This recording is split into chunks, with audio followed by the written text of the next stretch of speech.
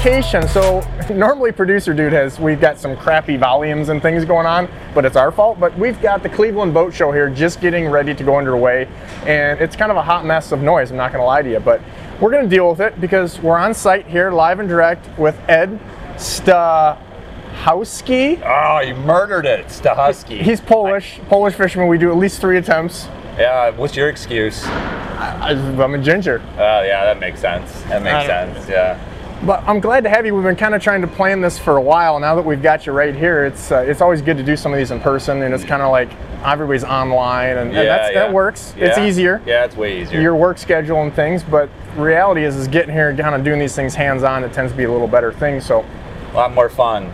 It is. Well, you're a good fisherman, but I like that you're kind of like me. You call it like it is, and you're not afraid. Yeah. So we're gonna go. I'm not even sure what Pandora's box we're gonna go down, but fishing is yeah. I mean, You ready for this? Well, let's just start with. Ready? I did a little research because I tend to have a lot of friends that are in the business or acquaintances or something. Friends. And they said you're gonna have Ed on, and I'm like, well, we haven't really decided yet. And he said, how about the toilet boat? You should start him with that. And I'm like, that sounds like a great way because we're such a dumpster fire, right, Producer Dude? Like dumpster fire? He's shaking his head. Yeah. So, toilet boat, like.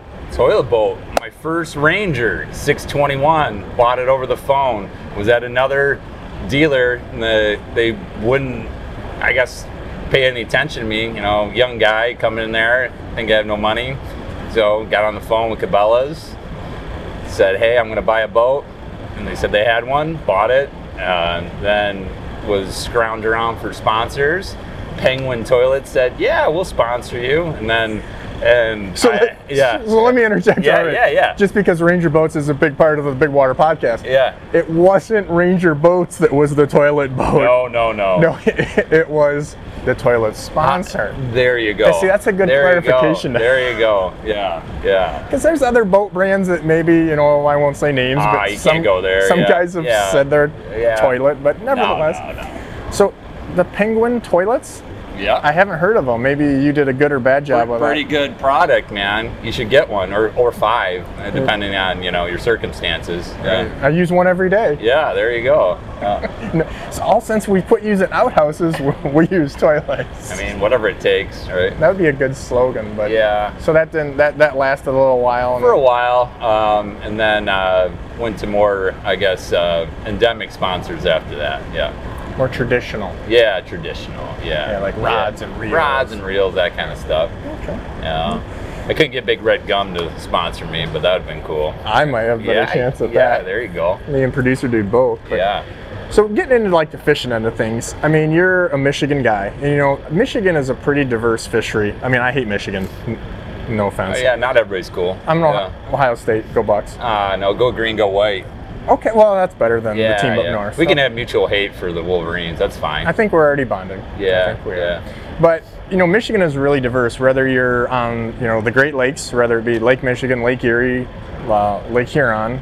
Yeah. Inland, there's a lot of inland waters. You got the UP, great. Yeah. St. Mary's River. I mean, I guess where I'm going with that is as we talk with guys and do things, there are guys like myself a little bit, like you're pigeonholed a little bit. Like if you live in Ohio, I'm not saying there's not good other bodies of water, but generally speaking, like you fish Lake Erie, and it's rather you do it for smallmouth, perch, or walleyes, right? Because there's not that diverse fishery that you guys have, and so did that help you? I mean, give me a little background, kind of growing up doing that, or where you went, what you did. Yeah, so growing up, we definitely fished Lake Erie a lot out of a small boat, but that also meant like if it was a windy day, we couldn't fish Lake Erie. We'd go to an inland lake and go chase walleye in places where guys still don't know that there's massive fish in some of these inland lakes, and my secret lakes, you would like to know where they're at. Well, most of the state records actually are taken on inland bodies of water, whether it's smallmouth or walleyes. I mean, they're not actually on the big lakes, ironically. High traffic lakes, all sport lakes that are just getting pounded by, my favorite jet skiers and wakeboarders. So I love those guys. They're Producer Dude is a jet skier, by the way. Yeah, sorry to hear that. Punch him right in the eye. You could buy one of these. It's pretty cool. Ugh. Dumpster fire. Yeah, whatever. But you're right. It's a lot of people don't fish those lakes because of jet skiers, or they just don't think to because hey, Lake Erie's got more fish in it. But a lot of competition too. A lot of competition, but I mean, there's something about doing different techniques, trying new water that I've always been interested in. That's why I started doing the circuit, traveling to new states. Every time there's a new body of water on it, I get more excited for those than going back to the same place over and over again. Even though it changes from year to year, you know, you kind of get trapped into some of the things you've done before there, where a brand new body of water, I might look a little bit online about it just to see like data from DNR about migrations, but I kind of take everything that the locals do and I throw it out the window because everybody else is going to do that, right? So I might go get the creek chubs, but I have no patience, ADD. I'm like, okay, I got to let this thing eat it for 5 minutes. Nah, I'm not doing that. I'm going to go power fishing for them. And it's funny too, because you think of fishing in patience, and a lot of the best fishermen that I know, like Al Linder or Tom Keenan, some of these guys, I mean, they literally can't, they can't pay attention for 5 seconds. I've never seen anybody move as fast as Tom Keenan. He's frenetic. He's like he's drugged up even when he's not. I don't know what he does on his free time. Well, I don't mean, Tom, he's been on the podcast, but I don't know. I don't think he does like hard drugs. I meant just like caffeine. Yeah, I know. But I ankle picked him in the boat one time. You have to ask him about that. Ankle picked? Ankle picked him. Made him cry and say uncle. Oh, no. Side note. But at any rate, so in all seriousness, like, so traveling around, I think that, you know, those inland bodies of water and those things are like, let's say, I'm not putting words in your mouth, but like St. Mary's River or something. Fishing those bodies of water before you started fishing like on the NWT or national tournaments, does that really help you quite a bit? I mean, it's got to help you more than Erie, generally speaking. I think Erie is its own thing. It's friends refer to it as Lake Easy. You know, you can come here and catch tons of fish. It's a great body. I hate that title. Yeah, but definitely it's easier. Labeled that, right?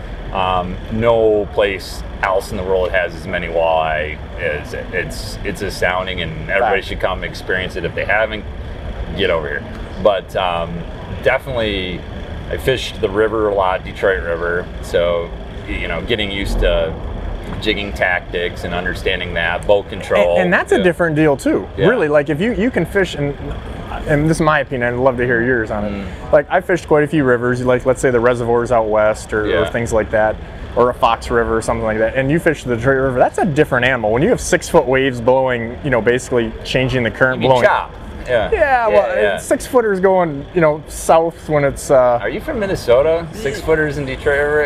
At the mouth? At the mouth. I've seen it. Yeah. I legit have seen it. All right. But when that current backs up, the Detroit River fishes because of its size and the complex. I mean, to me, it fishes different than what you think of as a traditional walleye river. It's definitely a strange thing going on in Detroit River because you have fish going in both directions all the time. Fish coming from above downstream to go spawn on reefs and in the Maumee River. You have fish going up from Lake Erie into it, and if you think you can just stay on them 3 days in a row, you're kind of crazy to stay in the same spot. Well, a fun fact for people that have listened to our podcast before, I'll kind of fill you in. We've had, I can't remember, producer, if you remember if it was Travis Hartman or Chris Vandergoop, but one of the fisheries biologists that we had, they said like the fish in the Detroit River, a lot of them are not actually from Lake Erie. Right. Like they come from Lake Huron or St. Clair, and you're like, I mean, St. Clair you get, Lake Huron, you're like, really? And a lot of the fish from Saginaw Bay actually go to the Maumee River to spawn. Right. Like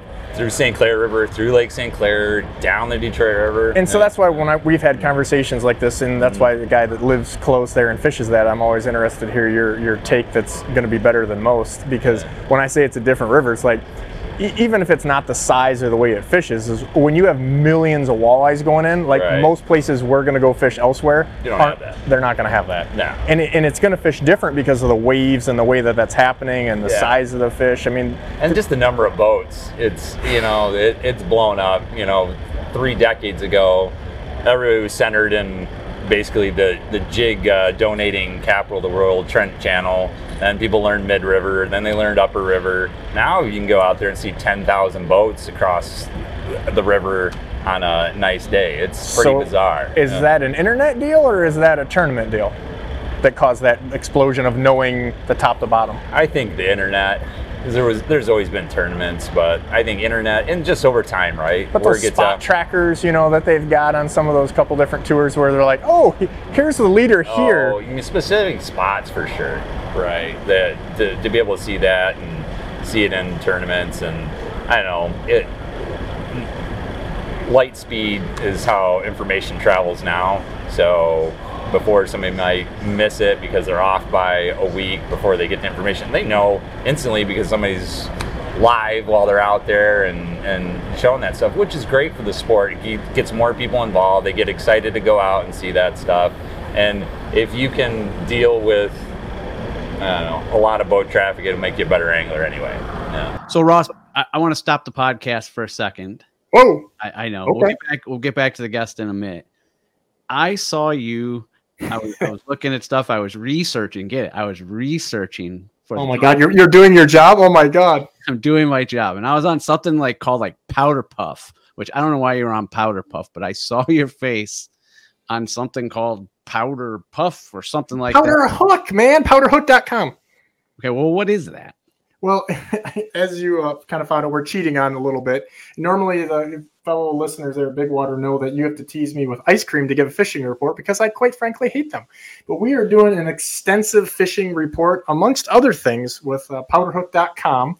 And they've got a bunch of things across Instagram and Facebook and all that good stuff too. But we're doing a detailed fishing report. They're talking about really detailed stuff with what's going on specifically on Lake Erie here in the western and central basins, and even a few times there in the eastern basin in the summer, now through May of 2023. So we're going to be doing lots of stuff, and you already seen some of it because you caught me red-handed, but we've got a perch, information on there. We're talking about planer boards. We've got all kinds of different information, but with myself and then some other Lake Erie studs that basically are teaching how to catch more walleyes, what's going on currently.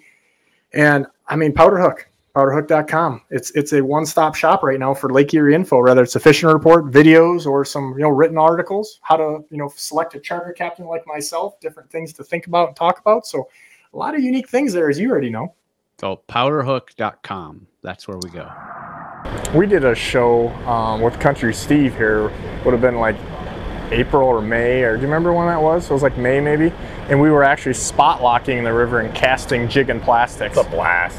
That was a hoot, and that's, again, it's not like we invented that or anything, but that isn't done a lot it's getting more public. Yeah. But, to go do that, if you fish the river like I have, like we call it, well, we can't say exactly what we probably used to call that, but maybe we can, the whore hole. That's what guys used to call it down there. Below the stacks. Yeah. The candy canes, whatever you want to call them. Yeah, the candy canes might be a little more PC, but you would go down there in the past, like you said, there'd be 1,000 boats. You basically go through about 50 jigs. Yeah. And, that's when we started doing this casting thing. Make it rain jigs for a minute just to get it out of the way. Throw them in the water, sacrificial. Whatever happens. But funny story is digressing on that. I can remember one of the first times I fished there. It was probably 20-some years ago with some guys. You came late, huh? Yeah, I was like 15. I mean, I'm not. Wow. It was like, what were you doing? You should have got there when you were 5. Dude, I didn't want to go to Michigan until I'd love the last possible chance I had to, no offense. Yeah. And I still argue, I would rather jig the flats on Erie because I don't have to do with what I'm about to tell you. I watched a guy netting a fish and a fight ensued and a guy got in another guy's boat because they were literally and you know this, but people that are either watching this or listening, they're this far apart, and this guy is netting a fish, and he broke another guy's rod in another boat because when he went and jabbed the fish and got it, I don't know what he was supposed to do different, but he got another guy's rod in the net. Cool. And so then that guy jumped in his boat, and he was taking, I'm taking this rod, and there was this basically fight that ensued on the water, and I'm Pirates of Detroit River. Yeah. But I'm thinking if you're fishing so close to someone that your rod tip goes into someone else's landing net when they're landing a fish, I'm not into that. It's kind of problematic, yeah. But again, now that they're fishing at the bridge or up towards, the north end, and you're casting plastics on little seams that are basically, you can only put 1 or 2 boats on. Right. So, I mean, are you doing kind of stuff like that too? Yeah, I mean, even to the point where casting things other than jigs and oh, do tell? Yeah, well, no, I'm not telling you that. Come on. I thought we were partially acquaintances. Kind of know you a little bit, but an acquaintance friend. Come on. Yeah, but definitely I think electronics have opened up visibility to the fish that you would have scared with your boat before trying to mark them with sonar, right? If you're doing traditional 2D, now, you know, side scans and forward facing, you can see some of these flats that are fairly shallow and not spook them and just pick them off one after another. So with forward facing sonar in the river, generally speaking, I would tell people that when, and again, we're generally in the past talking 2D sonar, but Yeah. when fish are on the bottom in the river, you're not going to mark them. Yeah. So what you're seeing with the forward facing sonar, are you seeing those fish that they're obviously off the bottom a little bit, or? No, you're seeing the fish that are on the bottom. If you have it dialed in right, and also on the side scan, you'll see them as you're going down. So even though I would just do the traditional vertical drift, if I notice left or right of me, there's better boulders or something? Yeah, well, or better amount of fish. You'll actually see, you know, the shadow of the fish as they're on the bottom, and it's not very hard to reel up, slide over 20, 50, 60 feet and get in the middle of those fish. So traditional 2D, it's in that type of river is pretty hard to stay on them and really understand what's going on. It gets kind of useless real quick. Yeah. I mean, we're still seeing a small, in my opinion, seeing a small percentage, because like when we're ice fishing and it's a more controlled environment, when fish are truly on the bottom, it's really tough to see. Oh, yeah. I mean, but again, if you see a few, that clues you into presence or making that left or right slide. Well, in forward facing too, you get to see how much they're actually moving. They're not just sitting there. Usually they're actually in movement the whole time, right? So you can start to see the tail flicker, you can start to see like what it is and get an idea of what type of fish it is, whether you're on, you know, the forward mode or the down mode. So kind of getting back to like some of your travels, I guess it's not a secret, but I'm gonna let the cat out of the bag there. So you were fishing on Lake of the Woods and you were doing some spoons, like Great Lake spoons, which I don't think of traditionally as a big fish pattern necessarily, even though the PWT championship was won like, I don't know, 20 some years ago. Yeah. If you remember. Right. And it was dipsies and spoons on Erie in October, like a long time ago. Like everywhere, yeah. But, so, you know, on Lake of the Woods, you want to talk a little bit about that, where guys traditionally not fishing that way? Yeah, we were kind of cornered into just the U.S. waters. We weren't allowed to go into Canada at the time, so big basin fishing is what it was. Kind of like a Lake Erie. place really close to here, right? So actually, my friend, I'll call him that, Bob Needles, or I could call him my torture buddy. Yeah. Well, you know, depends what you're into. But he was with me, and we were catching fish in different ways. You know, jigging and trolling with lead core. Everybody's lead core trolling. You know, big baits, and I don't have the patience for it, so I was kind of losing my mind letting out, you know, 220 feet of lead core to get that bait out. It takes forever, and you're only allowed one rod per guy. So I'll give the credit to Bob. He's like, well, why don't we, what about a dipsy here? I'm like, all right, like, do it. Sends it down. His catch rate was probably 3 to 1 to mine. Well, just the in and out time. And yeah, the down and up was so much faster, and we were catching big walleyes that were eating small saugers.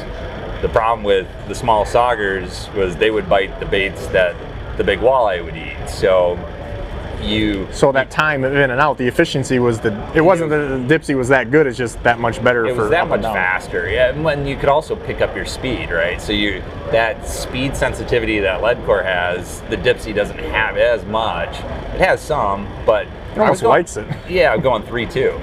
Oh, yeah, whoa, yeah, that's yeah. So you really hooked them real good. And 1 treble hook versus 2 seems like a better ratio to a landing ratio, and we were pinning them really good. You know, you'd have them hooked in the top and the bottom, their face would be closed, and I wouldn't slow the boat down, just crank them in, winch them. You know. There's always, I mean, that's why I kind of think of you with always trying different tactics. I mean, what are some other good examples of people fishing traditional things? I mean, tournaments have done that. Like that's opened the deal. I mean, everybody like on Mille Lacs, they used to just fish slip floats. Now they're fishing them different and fishing reef runners and tail dancers and stuff. But like, give me some other good things you've seen. Well, I mean, you can fall into that trap of being comfortable, right? A lot of us that have done it for a long time, you look at a lake and go trolling, right? And cover a lot of water and things like that. And don't get me wrong, there's a time and a place where trolling is going to outproduce everything, right? But there are occasions where grabbing the spinning rod, getting on the bow mount, and the fish are not reacting to any type of trolling tactic, casting is going to win. So you look at a lot of these things where it was traditionally a trolling bite, and I got out of the bag with Keith and Gary doing it up in Green Bay, but it had been happening before that. Yeah, they didn't. They weren't the ones that started that. No, but that was like the first big. Oh, here's what's going on. But it, you get what happened on Erie last fall, right? And I don't know. I think the guys that are leaning more towards, hey, let's try something new.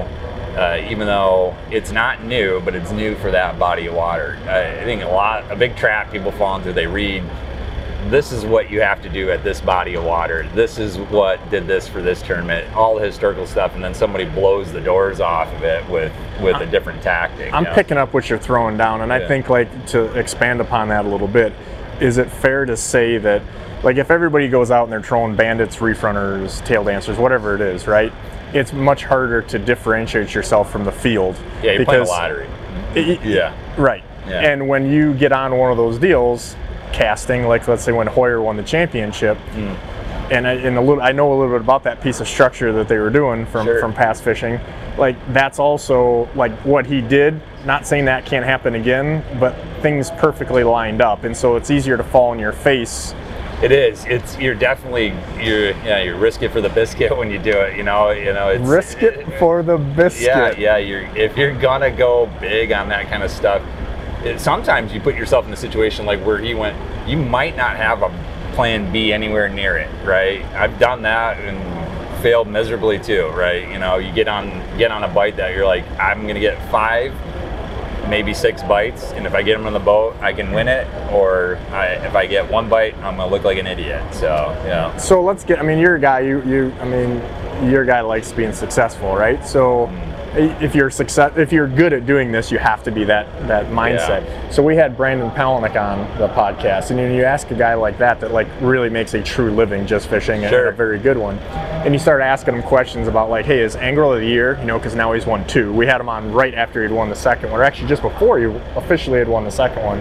And like that's the coveted title. But yet if you're fishing to be the most consistent guy, it's harder to win, a lot of guys would say. Yeah. I mean, because what we just said, right? Yeah. Like if you're going for that deal that's going to win you that, at some point you're going to slip, and it's very difficult to come back and let's say have enough points to be Angler of the Year. So what is your philosophy? I mean, do you want to risk it for the biscuit, or do you want to be consistent and cash checks? You play it safe and you're going to get burned every time, right? So you can have an okay day, but you're going to have a great day in the tournaments I fish, or you won't even end up in check range. The year I got Angler of the Year, I was trying to win every tournament I was in. Yeah, that I didn't play it safe in a single one. I didn't say I'm just going to go catch my 5 fish and be done. You want to be competitive. So there's not anymore a way to just play it completely safe and end up in the top quartile with these guys. It's just not going to happen. Speaking of like totally a terrible transition, but I mean, I'm a fishing guy doing a podcast, so right? Yeah. Like, whatever. I mean, that's producer dude's like great segue because he's a TV producer guy, and he's like just rolls his eyes. But talking about like fishing pranks. Oh, tons of them. I mean, I know you're a prankster. Oh, yeah. Your buddy Bob literally says he has to deprogram after fishing with both of us. Yeah, I feel bad for what's in his brain now, but definitely like I won't turn on the radio when fishing. Just don't do that. But I'll sing to Bob, so that's always good. Pranks pulled on me. Pretty dangerous one happened to me. Hold on. Sing to Bob. Yeah. Are you serenading him? A little bit. I mean, gangster rap? Well, gangster rap. Because he's big on that. Yeah. Christmas carols in July. He really likes those. So yeah, Bob Needles. Gotcha. Changed silver bells into silver bass, and sang it on repeat for an hour and a half. Yeah, he didn't like that one, but yeah. So I feel like you probably have like in your mind, because you're a little demented like that, you probably have like a top 5 pranks that you've done on the water, because guys love these stories of just messing with people. Yeah. Not that I would ever do it, of course. I mean, the last one that was real fun. So Wayne Van Dyke, also known as Wanye Midwest, pretty good dude, right? Mostly. You know, we had some shirts made on him. You know Wayne's Midwest tour, some t-shirts we all gave out to everybody. But the last one I really got him with is, I don't know why he did it, but he sent us all a picture of him on. Like, so he set himself up. Yeah, he did it to himself. At least that's how we look at it. Yeah, I mean, if you're asking for it, right? Of him on a toy pony. It's at Meyer. It's called Sandy. Put a penny in it, you know, da-da-da. So he put that picture to us. Well, a lot of editing happened, but the one I stayed with was just him and the pony. Turned it in a black and white photo, sent it out to a print and ship fake tattoo place, got it on my arm, got it weathered in real good, and then just didn't say anything. Wore a t-shirt while we're eating pizza, and he's like, "Oh, you got a tattoo?" And I'm like, "Real this time? It's about 7 inches long right there." And he's like, I've never heard Wayne swear until that time, you know. So yeah. See, that's like a Bob deal too. Yeah, definitely. Yeah. So Why do all the nice guys always filter into the dirty guys? I think they like it. You know? They do. Yeah, they do. They have to have. They have to have it. It's a need, not a want. No, Yeah, they have it's to. a need. That's a good one. What? I feel like you have a long list of these. Yeah, that was a good one. I don't know if I want to go in this one. Yeah, you do. All right. We can always not edit it out. Yeah, yeah, that's fine. Yeah, the beginning of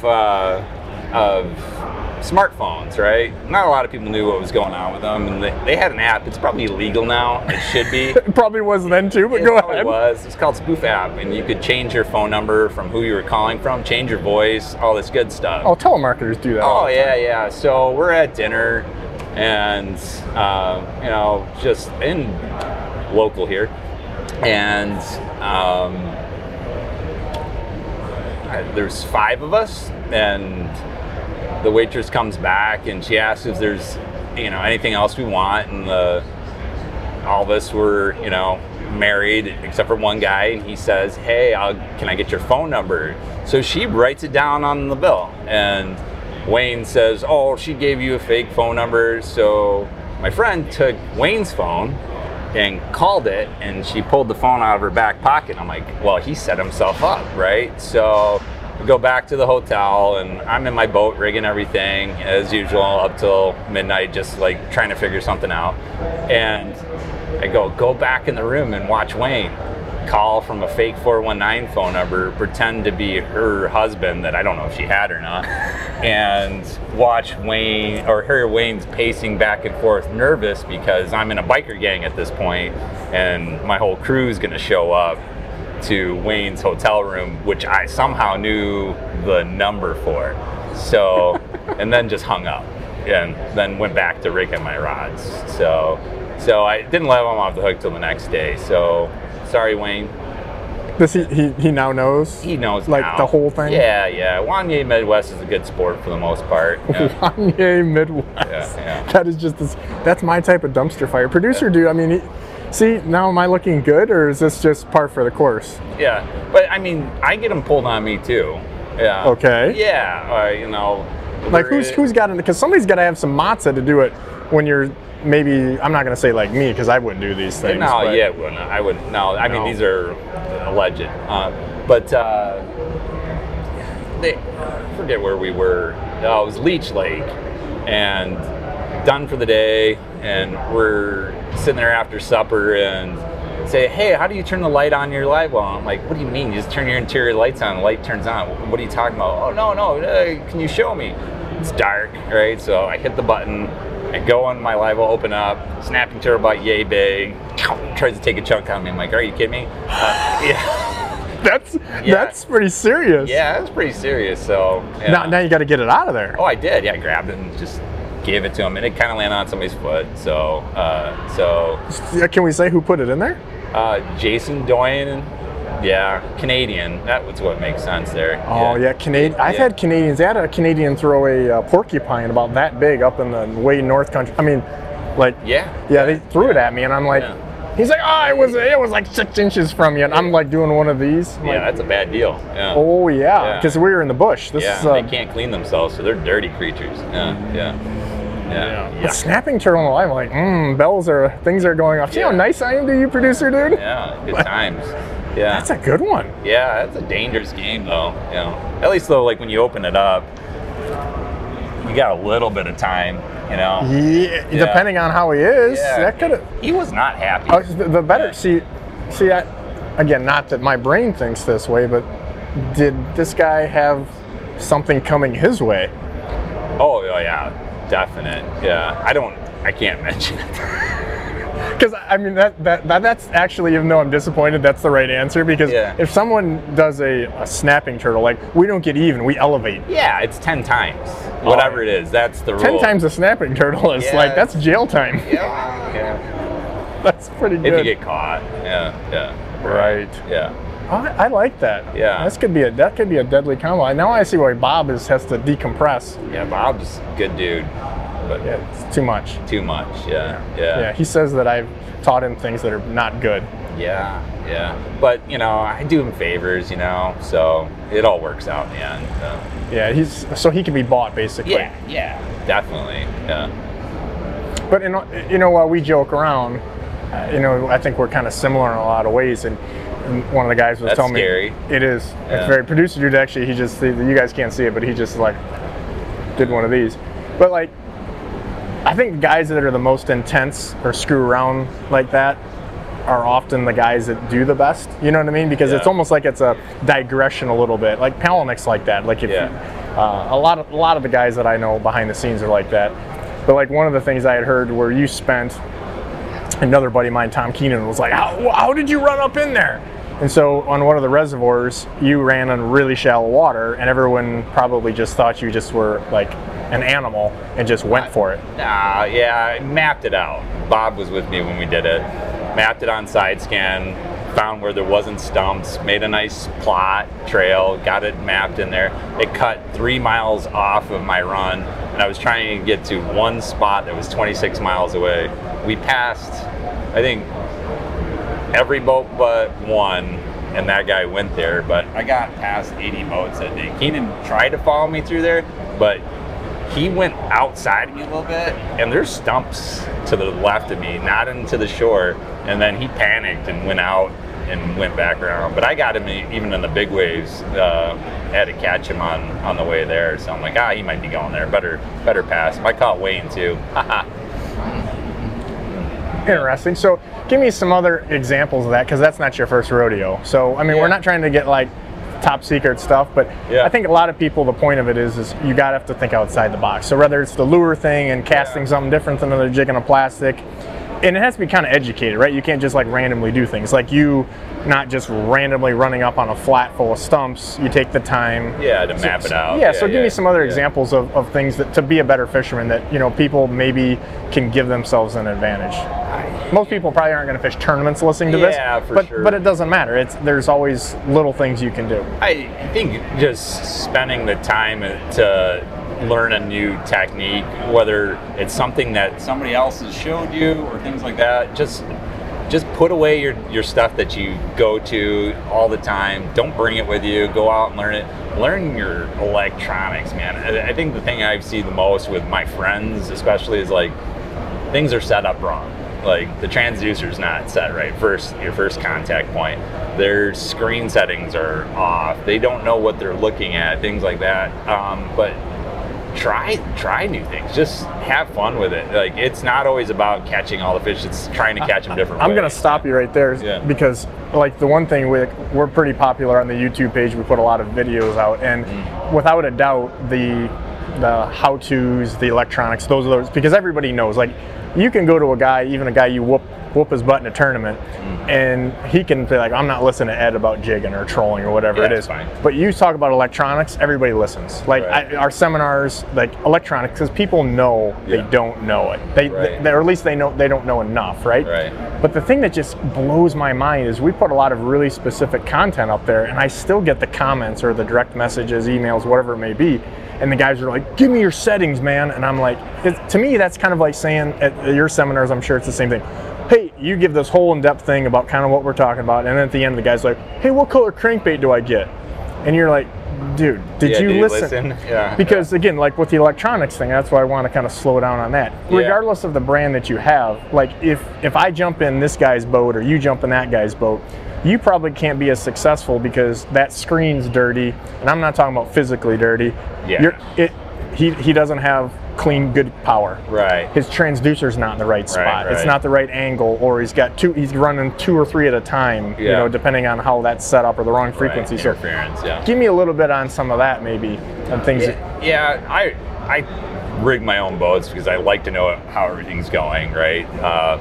But a lot of what I see is like they're pretty well set when you get them. There's some things that you want to change inside of it, but it's the layout of biggest thing is where people put their transducer, whether it's on the bow mount and it's forward facing, or if it's on the back end and you're running a skimmer, or where their structure scan or their side scan things around it. A lot of times it's just all wrong.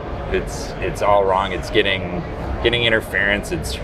They're losing bottom. They can't mark fish at speed.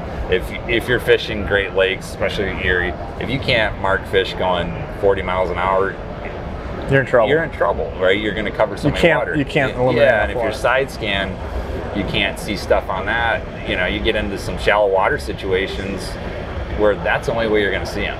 And so you're going to go spend time in dead water. And guys will go to, waypoint fishermen are the weirdest, right? Like, hey, somebody caught them here 2 days ago, so they'll just go up, set up, and troll through it without going to look and see, is there anything here, right? You know, and I'm definitely going to go drive around and take a look before I might go to something that I heard, but you know, if I'm on the way there and the screen lights up, I'm not going to just drive over them and go past them. So there's been a lot of tournaments where I fished right by the takeoff. One actually fished in a boat ramp and watched guys drive over the fish every day in practice. So the hard part was like being tricky in practice and not letting anybody know I wanted to fish in there, driving over and seeing all the fish and catch a couple, you know. Was that a local tournament or is that? No, this was South Dakota. So I love fishing the Dakotas. It's a blast. God's country there. Yeah, it's good times. Yeah. So let's back up a little bit about that, Yeah. because I think you kind of went over something that's a big deal pretty quickly. Like, there's a lot of things in fishing that are subjective. Like, and it even comes into, like, I'm 6'3", so maybe I can use a longer rod than maybe some guy that's quite a bit shorter. But Yeah. my point would be, if you're jigging and you're using a 6-foot rod versus a 7 or a 6.5, I don't know if that's a game changer. It changes how that's going to get worked, but you may physically adjust do it. it differently, Yeah, right, right. Where with the electronics, where I'm going with it, there's a lot of things that are subjective. Like, I wouldn't say like, hey, that's why you're not catching them, Bob, or whatever. Yeah. But when you look at the boat and the setup, again, you may be fishing a little different than we are, but just like you said, on the front and the back, things being overlaid, like, what is a good setup for you with electronics? Yeah. That's because I don't think that's so subjective. Like, we all have the same basic boat. I don't care if you have a Ranger or a different Yeah. brand. You got 21 feet, you got transducers that are going to overlay with each other. Those you can be really objective on. It's not subjective, right? It's Right. kind of science, right? So having it in clean water, so like if you're going to have an externally mounted transducer for your 2D, having it in a spot where there's not going to be any or very little turbulence going over it, having it mounted just at or just below the lowest point of your boat, having it right there, and then you can have your structure scan mount a little higher, like on a Ranger, you can have it on the stop, but having it where it's going to have a clean shot of everything.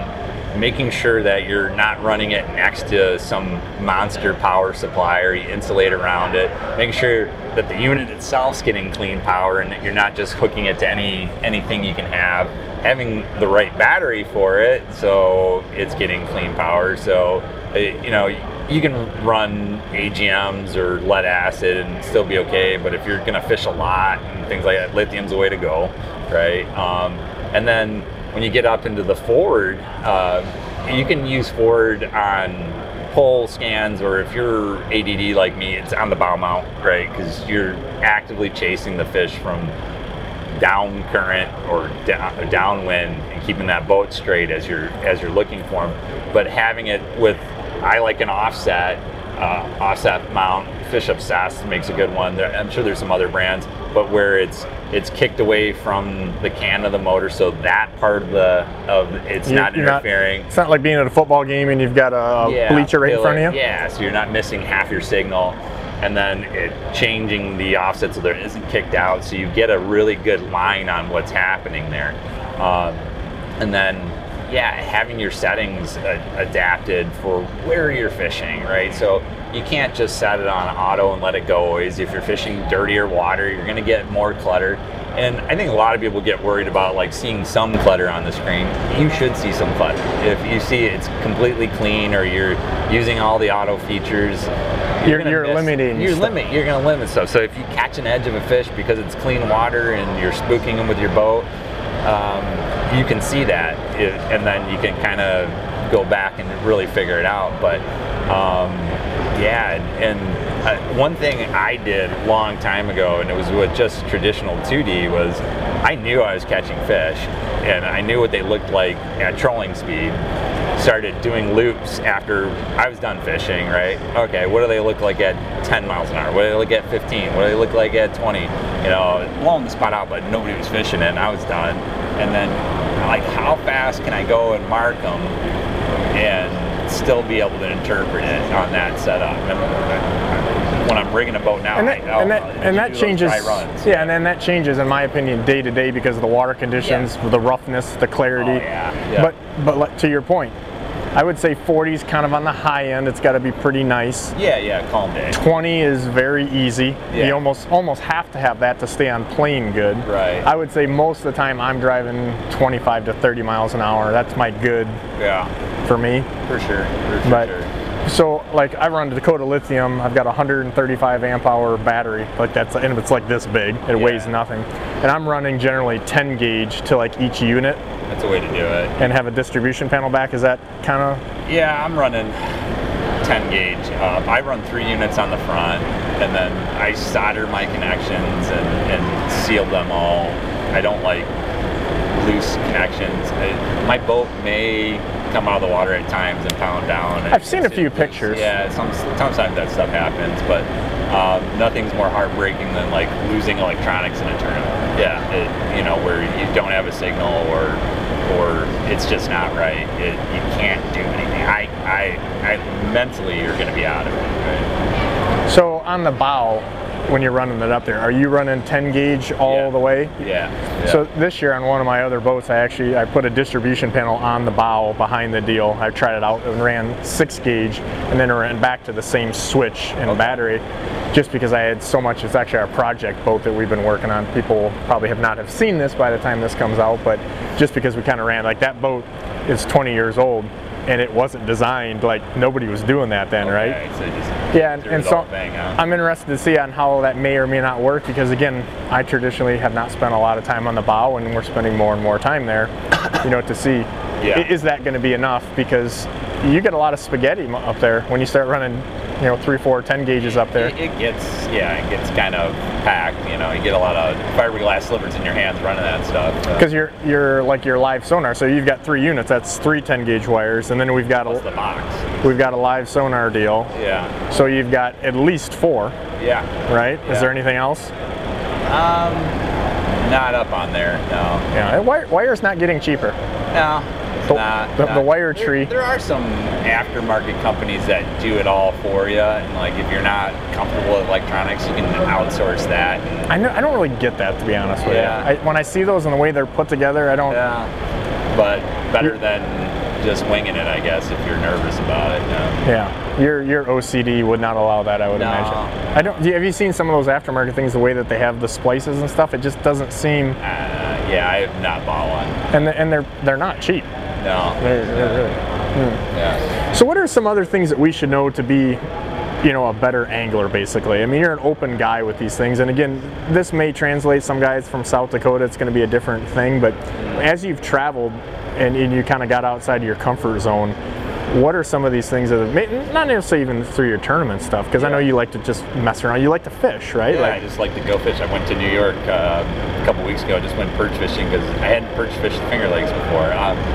Spend the time on the water, like trying to learn new things. Like, don't get stuck in a rut. Like, this is what's always worked here. This is the only thing that works here. There might be a better way to do it. Even if you're catching them, but you think you could catch more, try something, man. Like, even if it just seems really weird, like casting Detroit River jigs out on Erie on 3/4 ounce jig heads with finesse minnows while guys are trolling in the back and just smoking them before they can get them with the. I loved it. I'm like, yeah, you guys run those rods, just pick them off before they get back there.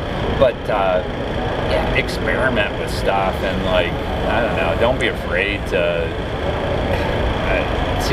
like push the limits of what you think a walleye is going to go after. Like, the power fishing stuff to me is different. Last Erie tournament I was fishing, I was by Mentor, and we were out of Huron, and guys by me are putzing along at 1.2 to 1.6, and I'm screaming by them going 3 miles an hour because I put my fish hawk down. I could see that there was a mile-an-hour current. I'm like, they'll bite a bait moving 2 miles an hour, no problem.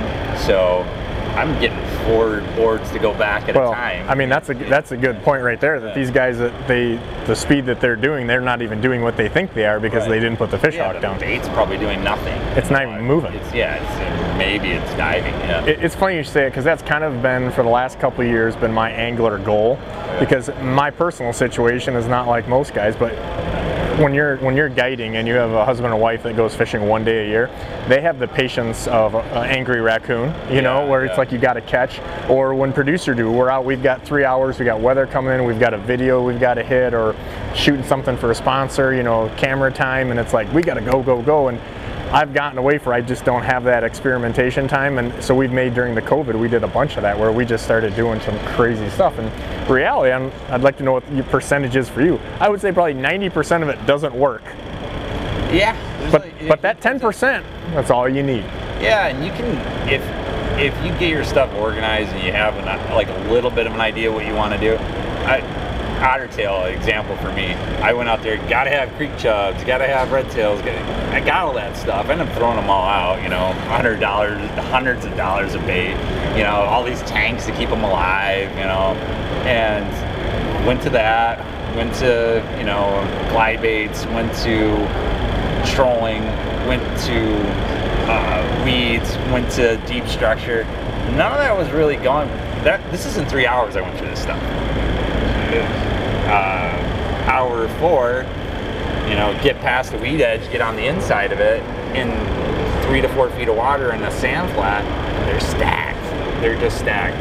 I'm scrambling. I'm like, I need a 3 ounce, 8 ounce jig, and I had this saltwater plastic that was really stiff. Throw that thing in there, doink, there's one. I'm like, is that a fluke? Doink, get another one. Snag a perch on the side. I'm like, now I know what they're eating.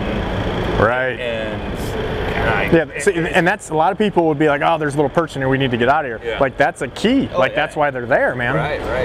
And kind of caught a couple more to get an idea what's in there. And then I just left, drove around the rest of the lake and looked for the same stuff and marked, depending on the wind, so where the wind's blowing in on, that's going to be better. So I don't have to catch them there. I just need to know that they're going to be there when the wind blows up on that, or they have a chance of being there. And you fish it really fast, get in there, get out, and try to not get seen. The things we do in pre-fishing, those are some other pranks I played on guys. That's really fun. Like, pretend like you hook one, pretend like you're trying to hide it from them, get on the other side of the boat, let them come up, sneak up on you, and then reel everything up and leave, and let them fish dead water for a while. Yeah. See, that's my kind of deal. Step on a line, make it look like you're fighting a fish on a trolling rod. Oh, that's naughty. Yeah. Well, Does the arm wrestle challenge kind of fit into that?